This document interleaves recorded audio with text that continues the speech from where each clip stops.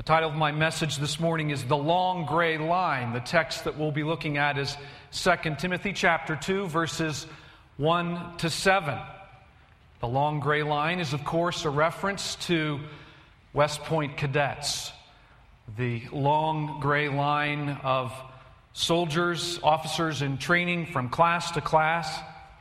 They have formed a living chain of those who have faithfully served.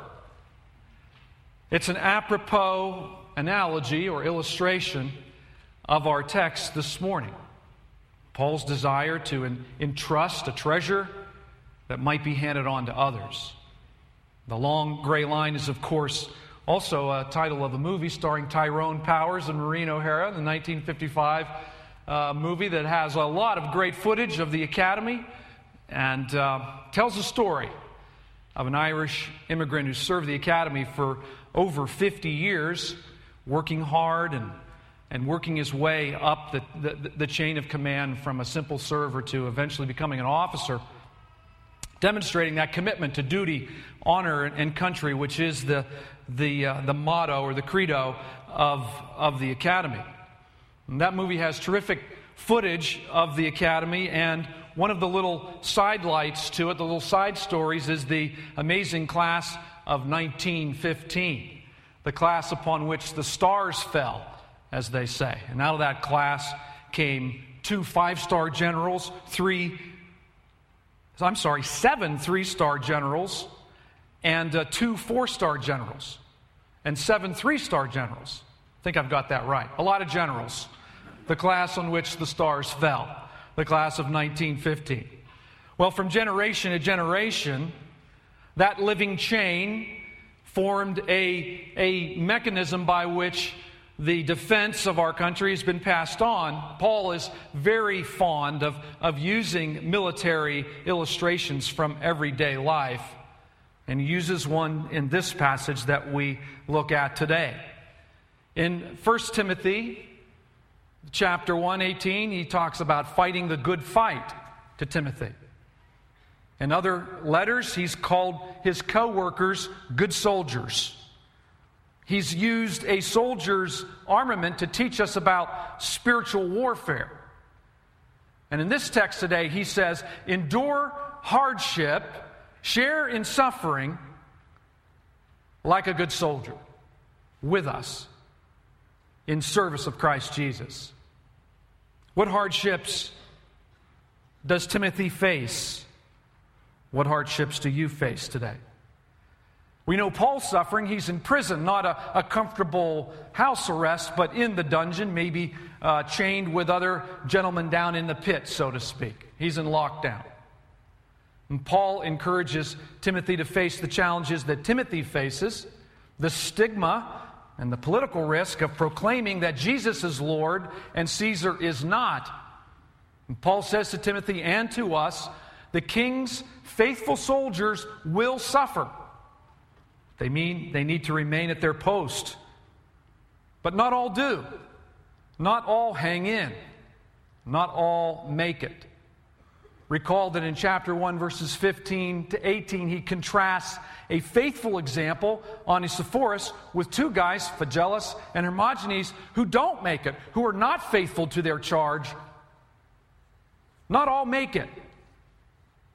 John MacArthur, the pastor, not the general, says, I'll never forget walking into a staff meeting one day many years ago where 5 young guys whom I had personally discipled were waiting for me. I cared for those men, having met them in the early mornings during the week to go over spiritual things and pray with them and build them into a staff of pastors who worked alongside me. As I walked in, I couldn't help saying, I just want to tell you guys how much I love you. To which one of them responded, if you think we're your friends, you've got another thing coming. They then tried to muster support from the rest of the staff and elders to depose me as pastor, MacArthur writes, and take me out of the pulpit. They failed, but the sad fallout was that 4 out of 5 men left ministry for life. It was almost more than I could bear, says Dr. MacArthur. Like MacArthur, I've seen many not make it. I was cleaning out the final box in my office, the last remaining, actually 2 boxes that had been hiding behind my office chair, waiting patiently for me to unpack them. All the other things were in place, more or less. And as I was cleaning out those final boxes about a month ago, I found a memento of a brochure of a church where I had interned. And it had a rather goofy picture of myself in it, and it made me laugh. I had a good laugh at that, and I started to look at this. It was a large staff and a large church with many interns as well, and I began to look at all of the guys and their descriptors next to their names. And I was stunned at how many were no longer in ministry. Almost half didn't make it. Several had affairs, several quit, several had breakdowns. Why? Statistics bear out my and MacArthur's anecdotal evidence. 50% of ministers starting out will not last 5 years. 1 out of 10 ministers will actually retire as a minister in some form. 80% believe pastoral ministry negatively affected their families. 90% feel inadequately trained to cope, 90%, inadequately trained to cope with the ministry demands. 80% of pastors and 84% of their spouses feel unqualified and discouraged in their role. 70% of pastors fight depression. 70% do not have someone they consider a close friend. 40% report serious conflict with a parishioner at least 1 time a month. 50% of pastors feel so discouraged that they would leave the ministry if they could, but have no other way of making a living. 94% of clergy families feel the pressures of the pastor's ministry, and 80% of spouses feel the pastor is overworked.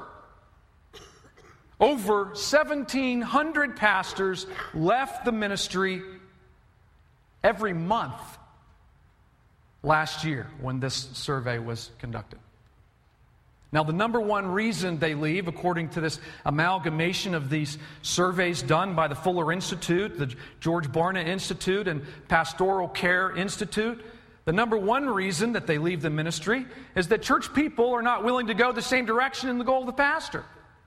And pastors believe God wants them to go in one direction, but the people are not willing to follow or change. This is why they tend to burn out. That long gray line, that living chain, has a lot of gaps in it. And I believe that this epistle to a successful, though suffering, apostolic leader entrusting this amazing treasure to his young protege holds the keys for us to make it as pastors and ministers, and corporately together to build the kind of church community that can raise up redwoods that last, whose roots go down deep, who can produce good and sturdy fruit and leave a lasting legacy. That's what I am aiming for. That's what I want for me and my household, for my young son who's launching out in pastoral ministry. That's what I want for him and for me. And that's the kind of church we need to fashion and form together. As I've said in this series, it takes a church to raise a pastor. It takes a church to strengthen a family of God that can produce servant leaders who will stand in that long gray line, arm in arm with their churches and their parishioners. Now, Timothy is a battle-scarred warrior. He's often, I think, over-categorized as being afraid or timid. He struggles with that, yes, but he's not without experience and toughness. He's Paul's troubleshooter, sent to tough places. He's a very experienced leader. And from jail, Paul is concerned that he remains a living link in the chain as Paul himself faces his death, faithful to his call, to do his duty, to honor his Lord above all things. He reminds Timothy that the promise of life is in Christ and in Christ alone, and that he is to fan into flame and be continually strengthened by God's grace through the word invested in him. And this will, by the Spirit's power, break the power of shame so that the gospel will burn brightly against opposition. And so he exhorts his young protege in chapter 1 to not be ashamed of the gospel, but to guard the gospel and to proclaim the gospel. He says in verse 13, what you've heard from me, keep as the pattern of sound teaching, with faith and love in Christ Jesus. Guard the good deposit that was entrusted to you. Guard it with the help of the Holy Spirit who lives in us. Now, this pattern of doctrinal truth, this framework, this shape of the boundaries of truth, Paul says to Timothy, hold to it, cherish it, remind yourself of it. God will help you not be ashamed of the gospel, Paul's saying to Timothy and to us. He will guard the gospel invested in you. He will empower you to follow Paul's example and endure hardship. The letter is littered with verses that support that statement. Being an unashamed worker who is not ashamed of testifying about the gospel will enable Timothy and you and me and us together to fulfill the church's ministry of entrusting the gospel to reliable leaders who will in turn teach others. We will then do our duty, go the distance, receive our reward, leave that lasting legacy with no gaps in the long gray line of gospel ministry. That is our aim. That is our purpose. That is our vision. Not something I invented in my head, but something that has been given to me through the Holy Scriptures, entrusted to us together to guard, to keep, and to pass on. And so we need to be continuously strengthened, our text says. Continuously strengthened is the implication of the Greek here. An ongoing strengthening by grace in order to entrust this sacred treasure to faithful men and to faithful women who will in turn teach others. This is one of the key verses of my life, this entrusting of the treasure of the gospel to others. It's a passion that I hold deeply in my heart. Though inadequately implemented, it's something that I, together with you, strive to grow up into and to attain to. You then, my son, the apostle says. Notice the affection, the personal touch. You, my child, my son, my daughter, be strong in the grace that is in Christ Jesus. Oh, the strengthening grace that comes in union with Christ. It's as though there's a giant vat of grace that's continually overflowing to His people.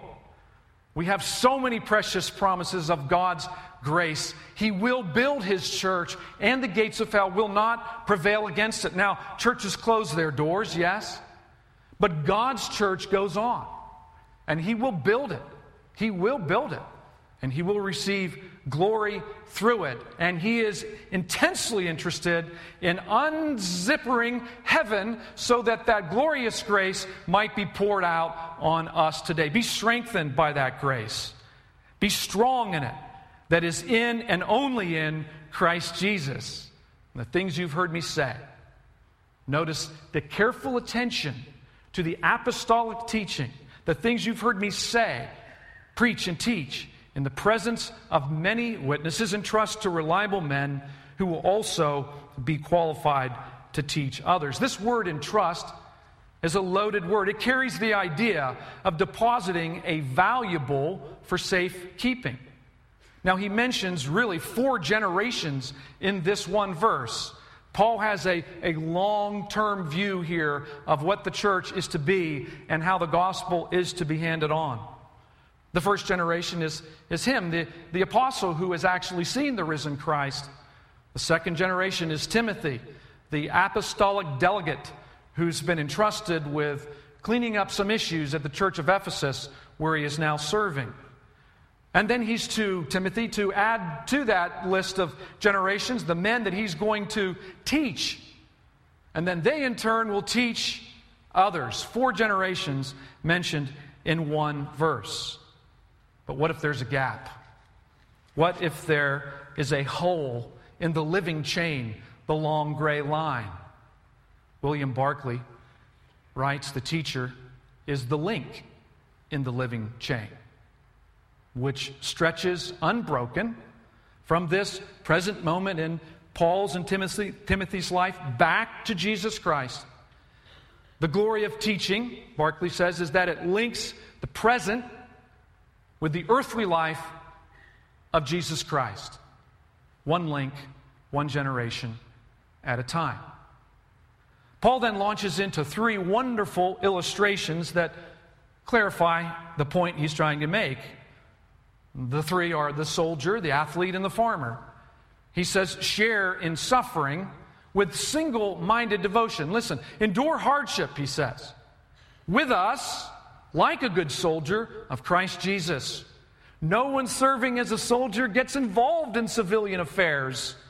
That phrase takes on slightly different nuance in our context today, civilian affairs. No one serving as a soldier gets involved. He wants to please his commanding officer. Now, the recruiting posters say it's the toughest job you'll ever love. I hope that's true for most of those guys. I heard some alarming stats the other day that the average age of the soldiers serving today is 19 years old when they enlist, 19. World War II was something like 29, 26, somewhere around in there. It's 19 today. These guys are so young. Quite honestly, it is a pretty tough job. I also read in that same article that the suicide rate among returning veterans is so out of control and so high that if I told you what it was, it would shock you. It's the toughest job that you'll ever try to love, maybe. It would be a more honest expression of what it means to be a soldier. A soldier can't spend any time being committed to civilian affairs. And Paul perhaps is thinking of the Roman code of Theodosius, which said we forbid men engaged in military service to engage in civilian occupations. A soldier must go through rigorous training that focuses on military tasks and doing daily duties in a routinized way. Normal freedoms are sacrificed. Fatigue due to sleep deprivation is very common.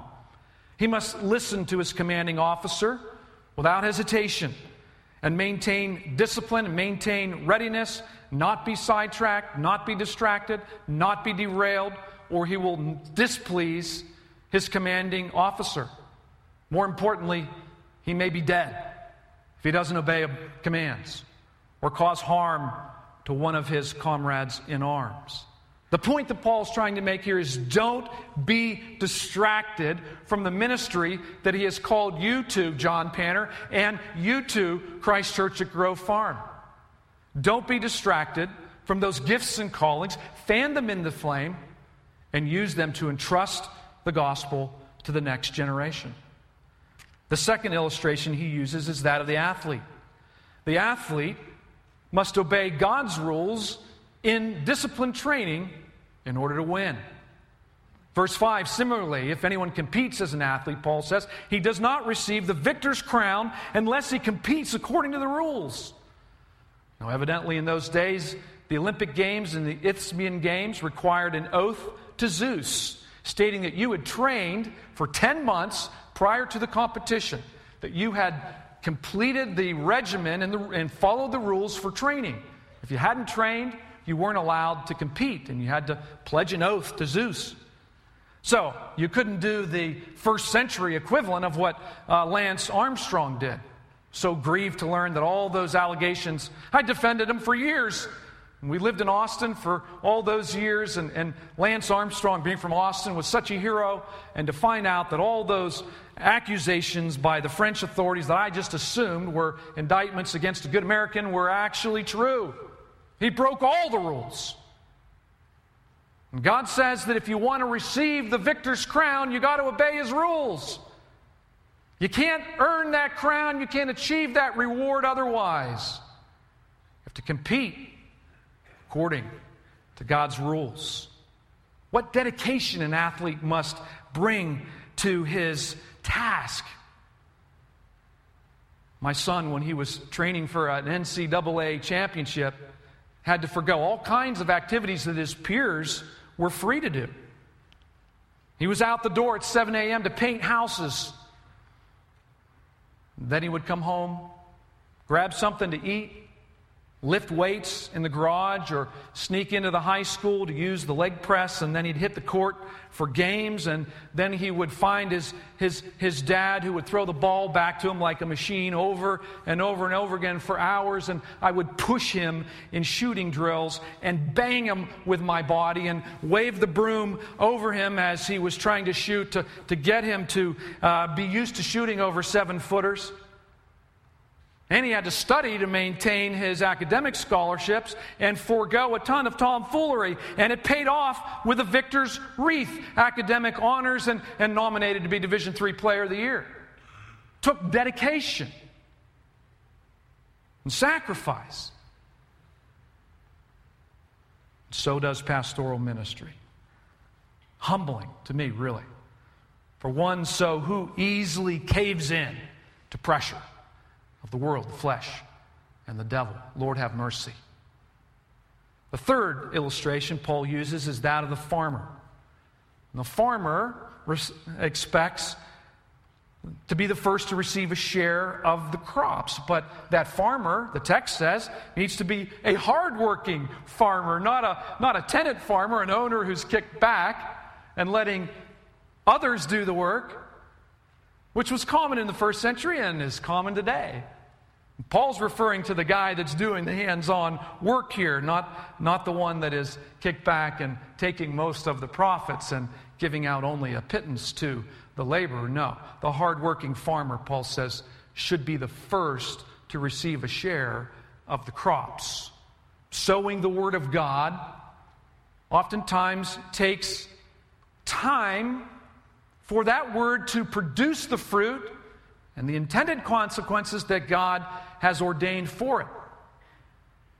It requires hard work, early hours, setbacks, bad weather.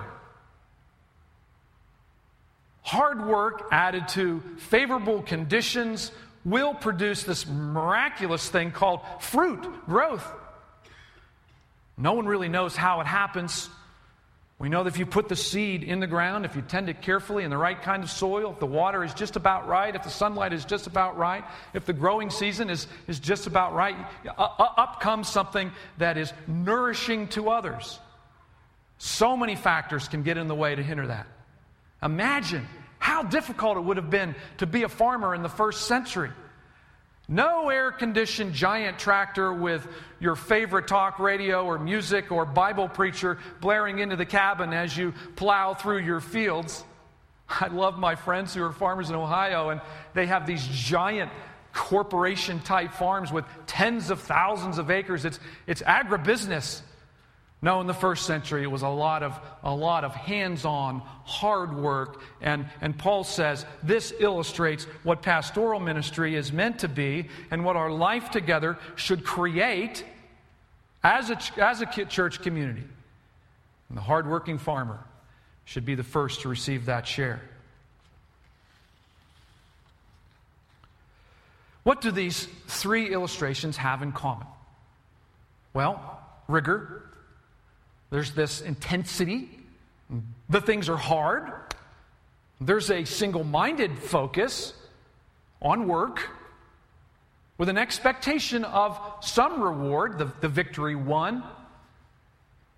There's realities of obedience to those realities, and most of those realities are really outside your control. You have a commanding officer. You can't control him. You have rules of competition, which you did not write, and you have weather, which is completely and utterly out of your control.